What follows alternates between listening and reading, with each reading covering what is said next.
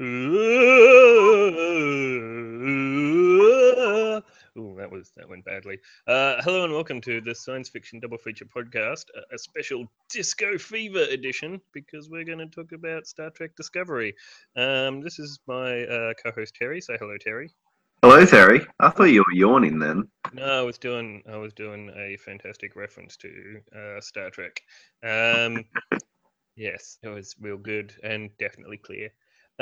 Yes, Star Trek Discovery. We're 3 episodes in, which we were going to do this last week, but then couldn't for life reasons. But it's kind of worked out because of the way these have been structured. I think we had. It's a spoiler edition. I guess we should say that. Is this? We're going to talk about spoilers? Yes. Uh, yeah, why not? Let's Yes, talk we'll about talk about spoilers. spoilers. Let's assume the audience has seen the show. Yes. Because really, if you're not watching the show, why would you be listening to a Why would you review? be listening to this? I mean, yes. Okay, so what have we had? We've had 2 episodes. We had 2 episodes that released initially, so that was the week before last, which were the Vulcan Hello and the Battle of the Binary Stars, where we sort of hung out on the Shenzhou with Michael Burnham, our main character, Sonequa Martin Green, and Michelle Yeoh as Philippa Giorgio, and Saru, who is the best, played by Doug Jones. And then that all got taken away from us, and we got basically episode 3 was also a pilot where we met a whole bunch of new characters and a new ship and actually got introduced to the concept of the show. So it kind of works out that we talk about it now, but just before the show starts going proper. Starts the starts proper. Yes, I've generally liked Star Trek Discovery so far, even though it's had an older beginning. Have you generally speaking? Yes, but before we get into that, I've got Oh one question that's annoying me. hit me. When does this take place? That is an excellent. Okay, that's an excellent question for me. Oh, it's interesting that you don't know.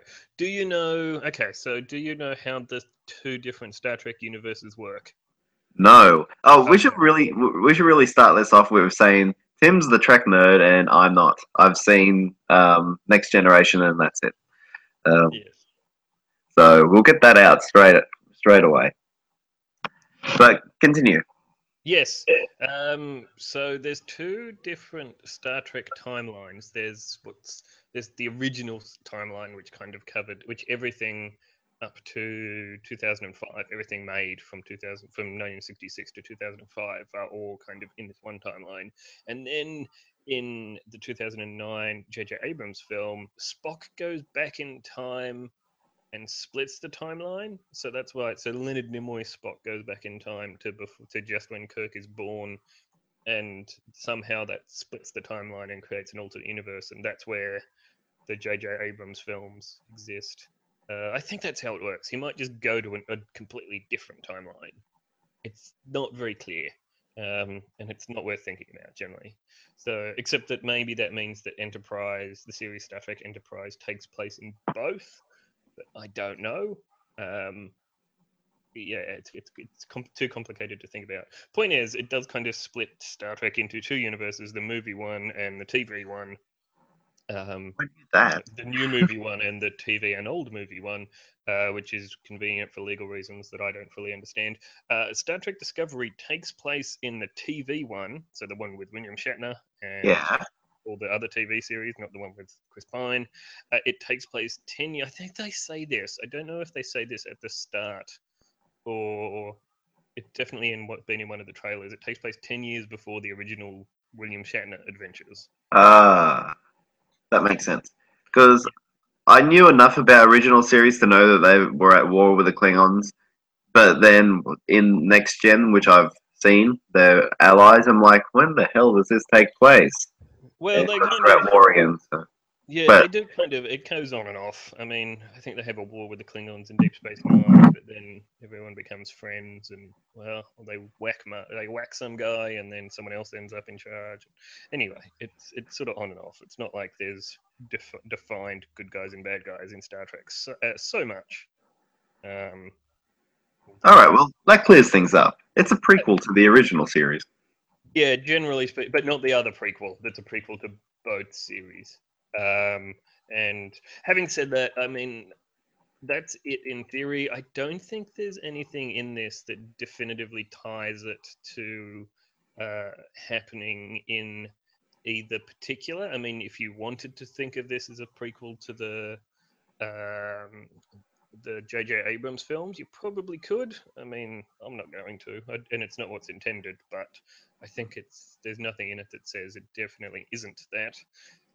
It also no, I mean, there's arguments about that.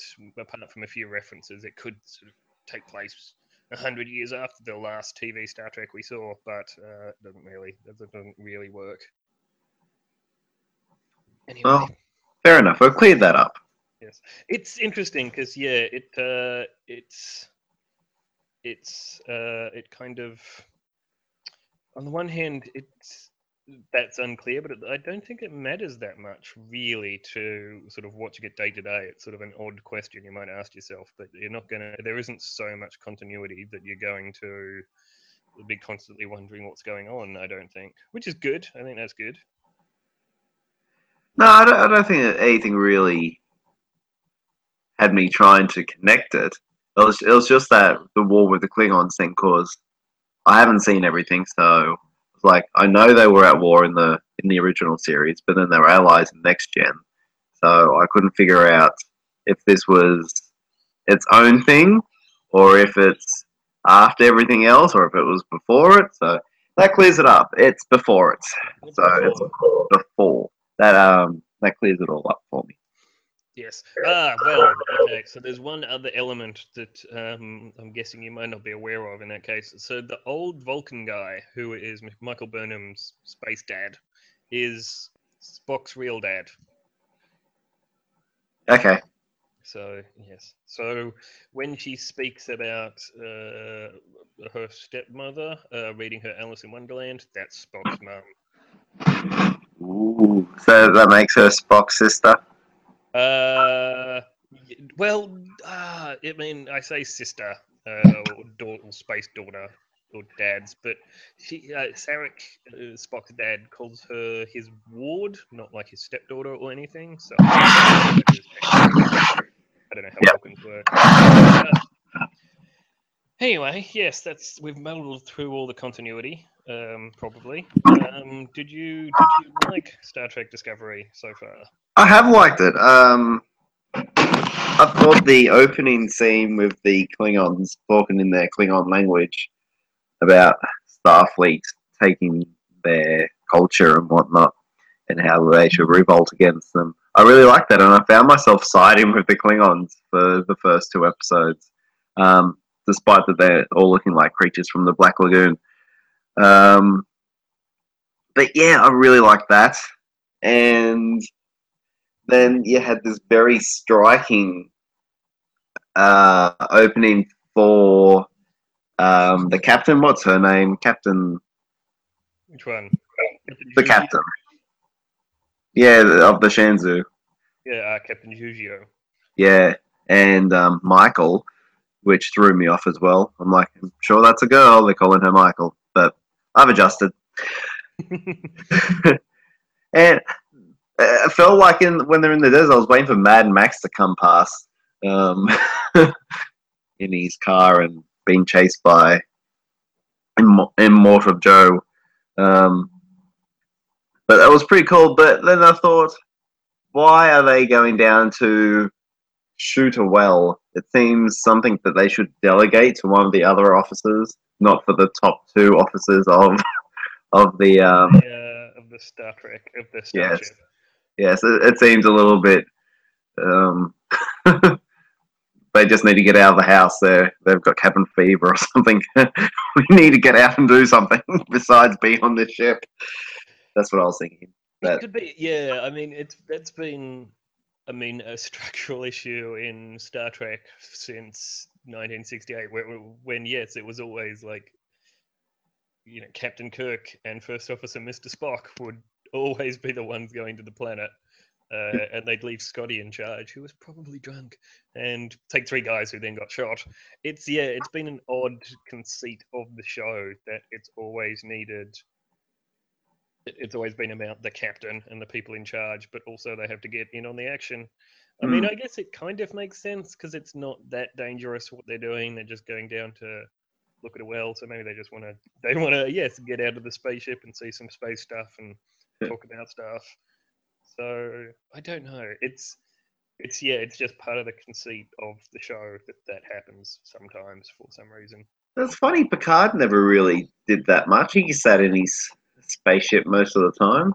Yeah, and I Majority guess of the time, he did get out and do some stuff, but yeah, majority of the time, there was like a conscious decision with TNG. They kind of realized it was a bit silly to have everyone to have the captain constantly going down to the planet and getting turned into a stone man or whatever, or having to fight the mobsters or the Nazis. And so Riker became the action man in Star Trek TNG. And then I think they continue that in Voyager, where Chakotay is kind of an action man, sort of, but to a much lesser extent. And Janeway kind of stays on the ship, except when they have to go and do something incredibly dangerous, and then Janeway's like, "I'm going to do it." Man, that's a terrible accent. And so yeah, I mean, and I guess this takes place before they figured out that they shouldn't send the captain. So I guess it kind of makes sense. I don't know why. surely they've got someone else a bit more, um, I don't know, a bit more of an expert in wells. Then let's go and shoot it, and they'll fix the problem. Yes, these Starfleet. How are you going to fix the captain? We'll shoot it. Yeah. Surely they could have shot it from space. They didn't need to go down there. Well, then we wouldn't get established what's going on. Sure. Which brings us to a minor critique I have of all three episodes that we've seen. It's okay. I mean, I think actually before we go on, I'm going to clarify. Typically, Star Trek series have taken about 2 seasons to. The early seasons have, or sort of that '90s Trek era, very much following on from. They take a long time to actually be even remotely interesting. Well, actually, that's not true. They take a long time to hit their stride and figure out what they're supposed to be doing. This has hit the ground running very much so. It's had an odd start, given that we had two the pilot episodes were basically a prequel, and then we get another pilot episode. But yes, so all 3 episodes have kind of suffered for some clunky exposition. I mean, it's quite clear that there are the conversations that take place on the desert planet as they're shooting. They are telling us what's going on. In episode 3, Context is for Kings. Both Anthony Rapp Stamets and Jason Isaacs as Captain Lorca just get moments to explain stuff to us, which don't make that much sense. It's par for the course, I think, in all science fiction TV, but it's just quite obvious here, I think. Well, I liked that we've had the 2 prequel episodes, if that's what we're going to call them. Because otherwise, if we come into it on this 3rd episode, I think it'd be very jarring to see the lead first officer, or the first officer from, like, Michael, what's the face, Burnham, as a prisoner, and we'd be scratching our heads. And yes, it'll be a cool mystery to look back at and that, but I'd rather just get all that done out the way. And we've seen what happened. We've understood why she's done stuff, and now how she's the prisoner and that. I don't know. I think it could have functioned well enough, I guess, if you just say, oh, yeah, she committed mutiny and she started a war. So if that's really all you need to know, and as much as I complain about exposition, someone could have brought that up. I think they basically do in episode 3 at the start with the prisoners when they're discussing she's on a prison ship going to somewhere via a storm. Space is big, just go around the storm. And it's quite jarring to have these characters, I guess, established and then taken away, and then episode 3 is trying to hit its stride, but then also introducing all these new characters, Jason Isaacs as Captain Lorca, who is the main captain of the show, doesn't turn up till episode 3. We meet Cadet Tilly, we meet Anthony Rapp as Stamets, we meet Tori from Battlestar Galactica as Landry. That was interesting. My God, she is an amazing actress. And it's again, we sort of meet all these people who don't matter for the most part. Apart from Saru and I think the Helms lady, who has a non-speaking role in episode 3, none of that stuff really is relevant. None of the people we meet are relevant. They're quite different tonally, I think. The first 2 feel quite desperate and action-oriented, but very much, I thought, had a very strong Star Trek vibe in terms of what they're trying to do. They're, as much as they're sort of fighting the Klingons, they're looking for the diplomatic option, and they don't want to fight. And that opening scene is fantastic because they're on a planet. They're saving the planet by opening this well. They're not there to shoot anyone. They're there to just kind of keep this culture alive. It's good. And then episode 3 is very. It's very Battlestar Galactica, and also has a Battlestar Galactica person in it. It's all about secret missions and moody captains and poor lighting and body horror. It's very different tonally, and it's a whole new set of information to get caught up on. And you know what? That's my jam. I love the body horror. I love the surly captain in there and his secrets and what he's playing in that. And it was a lot darker than any Trek I've seen before, episode 3. And I even messaged you throughout it and went, is this much gore? Like, is this a Trek thing to have so much gore in it? And you're like, no, it's new. And like, that's good. I like gore. So it felt episode 3 felt like Alien. It felt like something that would take place in that sort of realm in the Alien verse. It was that dark, and it really got me. Episode 3, I was really good at getting into it, which I was very surprised that I wasn't expecting that sort of tone from it. And then I was very happy by the end of it. Went, yay! It's interesting. I think you'll find. I suspect. I don't really have any proof of this because I haven't done an exhaustive survey. I think you'll find that people who enjoyed the first 2 episodes didn't so much enjoy the third, and vice versa. I think it's kind of going to come down to taste as much as anything. Like, some people will like certain things, and some people will like the other. It's not going to be a universal fact, but I think I wouldn't be surprised if you looked around and found that was the case. I guess, you say it looks like Aliens, and that just kind of, I think there's going to be this question for me at least that I don't think we'll get a definitive answer on until the series is ended, which is whether this is really properly and actually feels like Star Trek, which is kind of a silly question to ask, to be honest. It's it's kind of got a shoulder what being Star Trek, whatever that means, is right now. We've kind of, the show went off air. The last Star Trek season ended in 2005, so that was 12 years ago. In that time, we've had what are basically some space opera action movies from J.J. Abrams and co. Star Trek Beyond has some good, it sort of had a very good sense that it was properly Star Trek. The first 2 I thought were not so great at that. I like the first one. Star Trek Into Darkness wasn't good. It was just references and stupid stuff, ringing up Spock. It's got that question kind of hanging over it, whether all this spy games and moody lights and such is what Star Trek should be, which is kind of a silly question, admittedly, because it's just got to be good TV where they go and explore stuff in space. Really, that's all it needs to be. But I think there's sort of a philosophical question of whether this truly is what Star Trek is meant to be. I don't think that'll be answered. I don't think that matters. It's just going to be something I'm going to wonder until I've seen how all this plays out.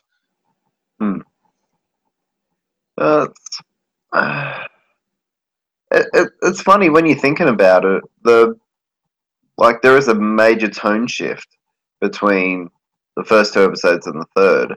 Yes. And that's kind of reflective of Burnham's character, because she's the Starfleet officer in the first one, and it's all there's like action to do and there's missions to do, and it's very strategic. And then the third one, she's a prisoner, so she goes to a very dark place in herself and shuts herself off from everyone, really. But that could be the Vulcan in her as well, just being a tight ass. But yeah, I don't know. I enjoyed all of it, but I really like the third one more. But mainly because I'm a horror fan, so it kind of the tone appealed to me a lot more than the first two. But it's very pretty as well. The space scenes, her shooting through space and all that. How pretty is it? Yeah, the cinematography is very, very strong, and the design is quite strong as well. We may as well mention this. So there's been a lot of nerd talk throughout the trailers, and I think still at the moment of people complaining that it's not consistent with all the other stuff. I don't think any of the other stuff is consistent with itself anyway, so this may as well look like a product of 2017. I think the space stuff looks good. I like a lot of the design. I like the design of the uniforms and the spaceships, and that big Klingon spaceship. It was good. Mm. Did you like the look of the Klingons? I've heard people quite annoyed by it, that they have no hair or something. Yeah, it's fine. I think they work. I think they're very, very striking. All their clothes, their sort of their costuming and their spaceship. The makeup, there is sort of this problem that it's very difficult to act through these huge layers of makeup. There's only a few actors, I think. Michael Dorn, who played Worf, and that British guy who's really great, not John Hurt, the other one who played the Klingon guy in Star Trek 6 and was in Chain of Command Part 2. I don't remember his name, but he's great. There's I'm only thinking of Alan Rickman in Galaxy Quest. No, well, even Alan Rickman in Galaxy Quest, I'd say, is quite good at it. There's only a few people who can really act and emote through that level of makeup, so that's a bit of an issue. Regarding the there's the Klingons are what, like a space empire, so they live on at least a few different planets, and presumably fill those planets up to a good degree. Some of them have hair and some of them don't. There's a whole bunch of them. I think they also have a definite idea of fashion, so maybe this was just the fashion at the time. I don't think it matters, and I don't want to watch a Star Trek where the cultures are so. Now, yes, this is the show where they go to the gangster planet and what have you, but I don't want to watch a Star Trek where the cultures are that monotonous or what have you. That it's impossible that some group of people at some point in time don't have hair. It's very silly. They just shave their heads. Maybe they take whatever the opposite of plugs is. I don't know. They can just be bald. Is it Apocalypse Now? I'm just imagining the lead Klingon at the start just standing there with the cream on his head and the cutthroat just shaving his head. I saw it. I think he would absolutely be doing that. He'd be like what's his name? Yes, we don't have time for such high-tone film references here. It'd be like Vin Diesel in Pitch Black when he's shaving his head. I think that's what it would be like all the time. Or Woody Harrelson in War for the Planet of the Apes. Yeah, he'd sort of wander out and be like, "This will be a planet of apes." Anyway. Yes. What else have we got to say? Who's your favorite character, and why is it Saru? Yeah, he's all right. Saru's the best. My God. But I will say this: the actor, what's his name, Doug Jones. Yes. I'm excited because he's coming. He's going to be Count Orloff in a Nosferatu movie coming out later this year. Oh, is that from the guy who made The Witch? Is it that? No, I don't think so. Oh. I don't think that's been made yet. Oh. No, this is from some guy called David Lee Fisher, who that sounds like a who different. has who directed the Cabinet of Dr. Caligari in 2005. So Yeah. he's pretty much just trying to redo the old ones, Yeah. and that's all he's done. Doug Jones is also. I mean, he's done a bunch of motion capture, I believe. I think he was Abe Sapien in the first Yeah. Hellboy and maybe the second Hellboy. Yeah, that's right. Um. Oh, and he is in the Shape of Water. Oh, is he? Oh, that I'm looking forward to that. The new. He's the guy in the glass cage thing. Oh, okay, good. He's the creature from the Black Lagoon. Yeah. Yes, So Jones Saru, fantastic.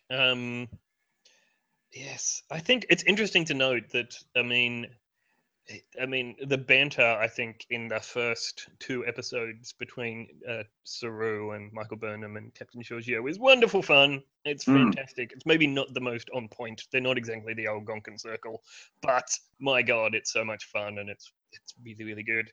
And I'm kind of worried that, I mean, now after the events of episode 3, I feel like the characters are going to have to work to get back to that point. He and Burnham are going to have to sort of rebuild this friendship, and that I just want that to be over. Like, I want them to be back to being friends and having this sort of arguing and pushing each other aside at the console and saying like noodles and all that stuff. And I feel like that's going to take a little while. Like, it has to take a while to be convincing, but I don't want it to. I just want. I was gonna say, I'm pretty sure it has to take a while. You can't really forgive Mutiny and her starting a war and blowing up the ship and killing the captain overnight.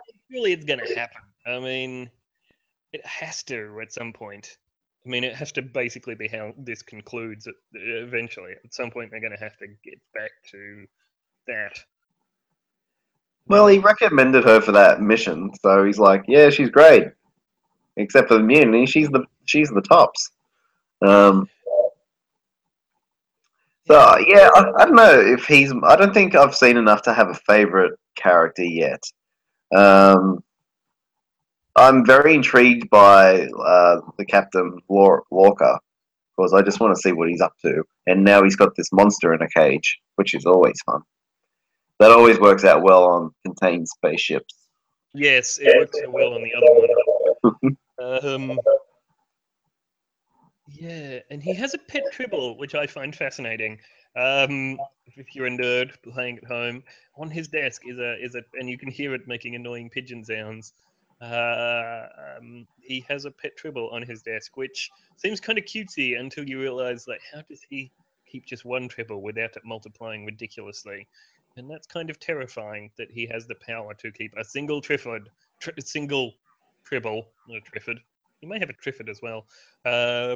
On his desk outside a cage, and the ship isn't infested. I don't know what superpowers he has, but my God, he can control life itself. Oy. I have no idea what you just said. Do you know what a Tribble is at all? No. Do you know it's a thing? No, I'll Google it later. Yeah, look it up later because it's hilarious. Actually, not hilarious, but it was a pretty good episode because they threw stuff at Shatner. Anyway, yes. What did you? What else? What else? That's a lot of noise. Yeah, making a lot of noise, thinking noises. Cadet Tilly. What did you think of Cadet Tilly? The new character introduced in episode 3, who is a space cadet on the USS Discovery. Yeah, she's annoying, but granted, she's supposed to be annoying. No, I don't think she is. I think she's she's an awkward space teen. You think she's hot, don't you? No. Sounds like you got the Jonesing for her. You dug Jonesing for her. Good lord. No, she was fine. I don't know. I didn't really enjoy the rambling and the overexcited. And then the deceit. You can't sit here. We have assigned seats. Oh wait, yeah, you can. Sorry. Yeah, I don't know. She's still got to win me over. Yeah, I mean, it's.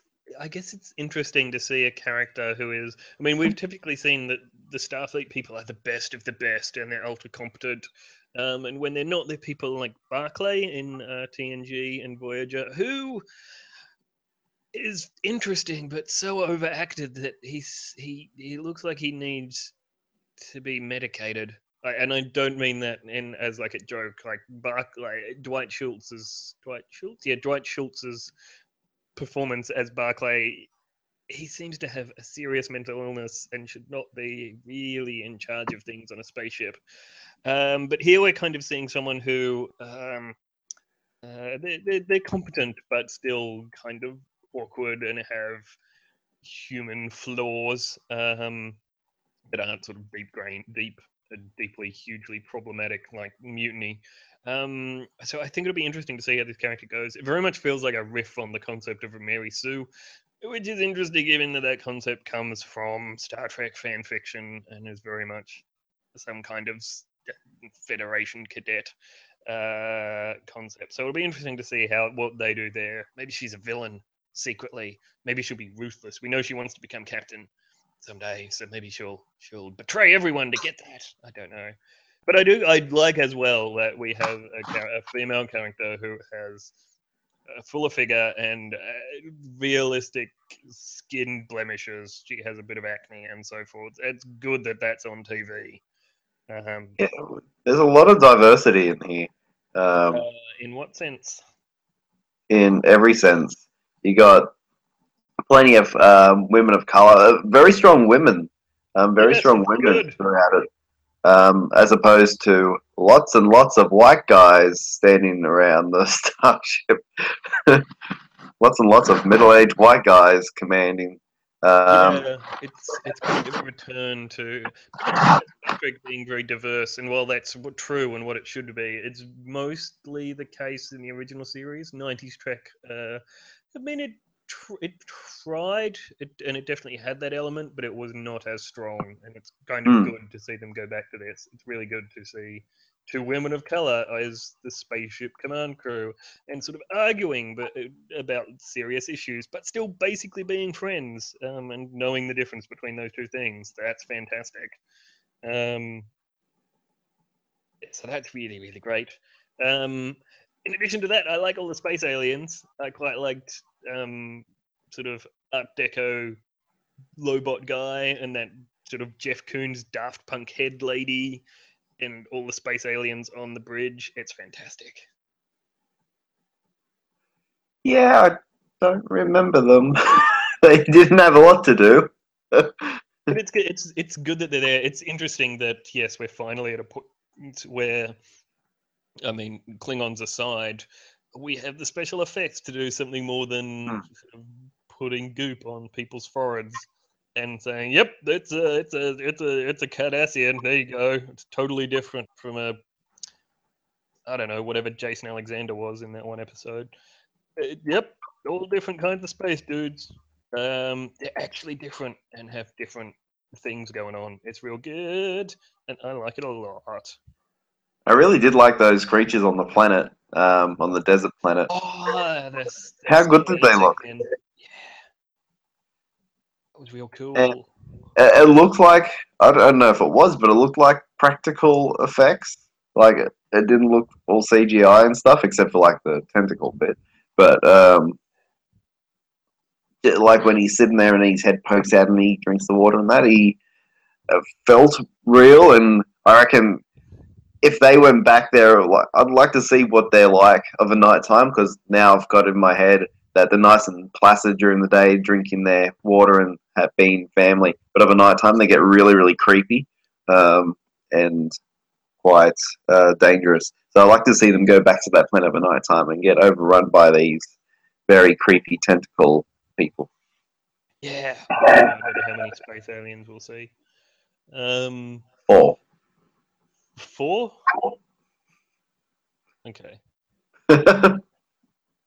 Yeah, I guess it's interesting that since episode 3 is very much a second pilot, we don't really know for sure what the structure of this series is going to be. Whether it's going to be purely arc-driven episodes, or if they're going to have some standalone stories about all the experiments that can go on the Discovery.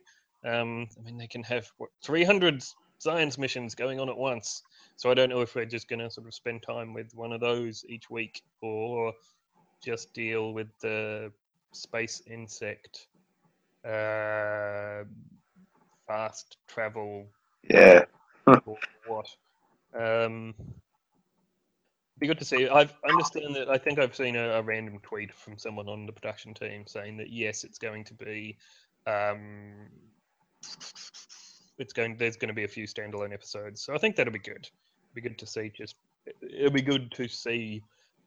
It means that the series can cover more ideas by doing that, rather than having to sort of focus on one concept ultimately and reach one conclusion about it. We can see a few different things. I think that'll be good.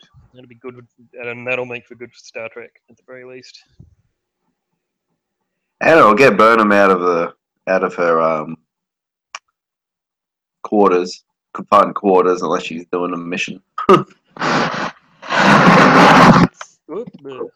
going to be interesting to see how that plays out, because I guess now we have to think about, is she going to, what is the end game here? Is she going to become a captain finally?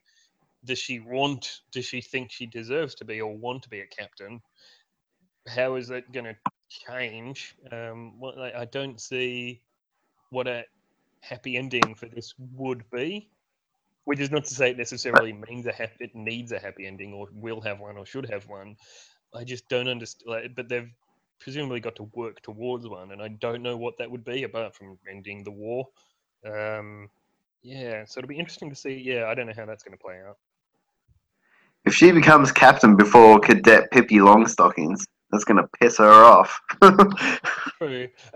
But I think, I mean, if we're going to see it, so, yeah, Jason Isaacs, Captain Lorca, and his hanger-on, Commander Landry? Yeah. They're kind of villainous, so presumably in all likelihood, they'll be defeated at some point, and someone else will have to become the captain of something. I'm hoping that's Saru. I mean, it clearly should be him, right? It probably should be. But does he have the balls to be a captain? Well, yeah. I mean, I reckon so. I mean, he's second in command already, so he's pretty much there. Yeah, he's pretty much there, but he even said he's their primary, like his species knows when to run away because there's danger. So let's all just run away. I mean, it's not a bad solution. It's not really Star Trek-y. Well, something's gonna happen. Let's go. Get out of here. Get the spaceship out of here. We're not dealing with stuff. Yeah, so I don't know if he's got it to be captain, honestly, from what we've seen. I mean, he wasn't all panicky in Battle of the Binary Stars when they were kind of drifting into an asteroid field with no power. He was doing pretty well there, so I reckon he could be a rad captain. All right, we'll agree to disagree on that. Okay. From there, it's only been 3 episodes. He might grow a backbone. Yeah, I'm hoping that Lorca at least is a lot more complex than what we've seen. And I mean, we kind of know that he's very driven, and is doing some unethical things for what he thinks are the right reasons. So I'm hoping they're a bit cleverer with that than just you're wrong and dark stuff, and let's fight him in the corridors, and then he gets eaten by one of his own space monsters. I'm hoping it's a lot more complex and interesting than that. Oh, that sounded great. You can go and watch, I don't know, anything ever. Resident Evil 4, I think that happens. You can go and watch that. All right, I won't be doing that. Oh, you should. It's good. Resident Evil. Ugh. They're great. They're the best. Underworld is so much better than Resident Evil. Anyway. That's not what we're here to discuss. It is not. We're not going to get into a vampire versus zombie debate. No, we cannot. What else? Have you got any nitpicks you need me to explain? I can try and explain stuff. Nah, I think I'm handling it all right. Yes, I just keep up with the dark tone. Can't wait for Walker and these shenanigans to get out. Are you excited for the next episode? The butcher's knife cares not for the lamb's cry. Oh, that's a lot of words.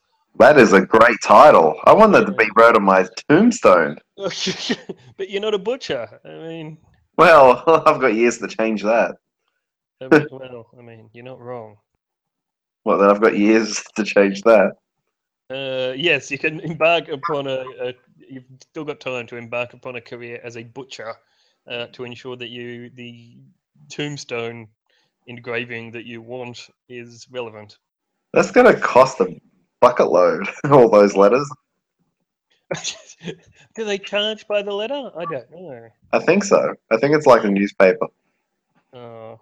The butcher's knife cares not for the lamb's cry. Yes. I like it. That might be my new motto. I do. I really like that. We can see that in that title there. We're continuing down a dark path here. Yeah, and I don't know if it's going to be all cranky and weird. Who knows? Anyway, yes. So that's out Monday, isn't it? Monday evening at 8 o'clock our time. 5 my time. Oh, 6. Okay. 6 my time. Which is 8 o'clock my time, I think. 8 o'clock, 8 p.m. Yeah, it's interesting. We should note something else.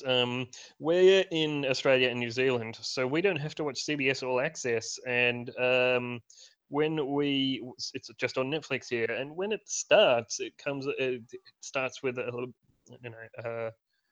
plate that says a Netflix TV series. So it'll be interesting to see how the different distribution methods of this affect it going forward. Because if it's not too successful on CBS All Access, which is what a lot of people in the States have been complaining about, that they have to subscribe to a new service in order to see Star Trek Discovery, but is successful on Netflix, is successful everywhere else in the world. It'll be interesting to see how that affects the production, whether it presuming, for argument's sake, that it doesn't succeed on CBS All Access, whether the production would still go forward as a Netflix show, because CBS would still get residuals, I would imagine, in that case, and how that would affect how it's sold and how it's made, whether it would be as American-centric as it previously has been, but isn't so much at this point, and what that might look like for future Star Trek. It'll be interesting to see. That's an interesting thought. We'll have to see. But anyway, I guess that's all we have to say on the subject of Star Trek Discovery here at Science Fiction Double Feature. So shall we wrap it up? Yeah, I'm having a stretch. There you go, some fantastic audio for you at home. Good. What are we? We're Science Fiction Double Feature Podcast. You can find our main blog at sfdfmoviereviews.tumblr.com. You can find us on Twitter at sfdfmoviereview singular. Find us on Facebook at facebook.com/sfdfmoviereviews. If you want to listen to the podcast, we're at soundcloud.com/sfdf, or wherever good SoundClouds are found. You can find us on iTunes. Just search SFDF on iTunes. We're on YouTube somewhere, but I don't know where. And you can email us at inspace-no-one-can-eat-ice-cream@gmail.com. And if you want to find links to all these things I just said and other good stuff, it's down the right side of the main blog, which again is sfdfmoviereviews.tumblr.com. All right, so I guess that's it from us. I'm going to go and get some pizza at 9 o'clock in the morning. That's not strictly accurate. I'm going to do some other stuff first. But I'm going to go get a pizza. So, yes, I guess say goodbye, Terry. Goodbye, Terry. All right, bye everybody. Bye.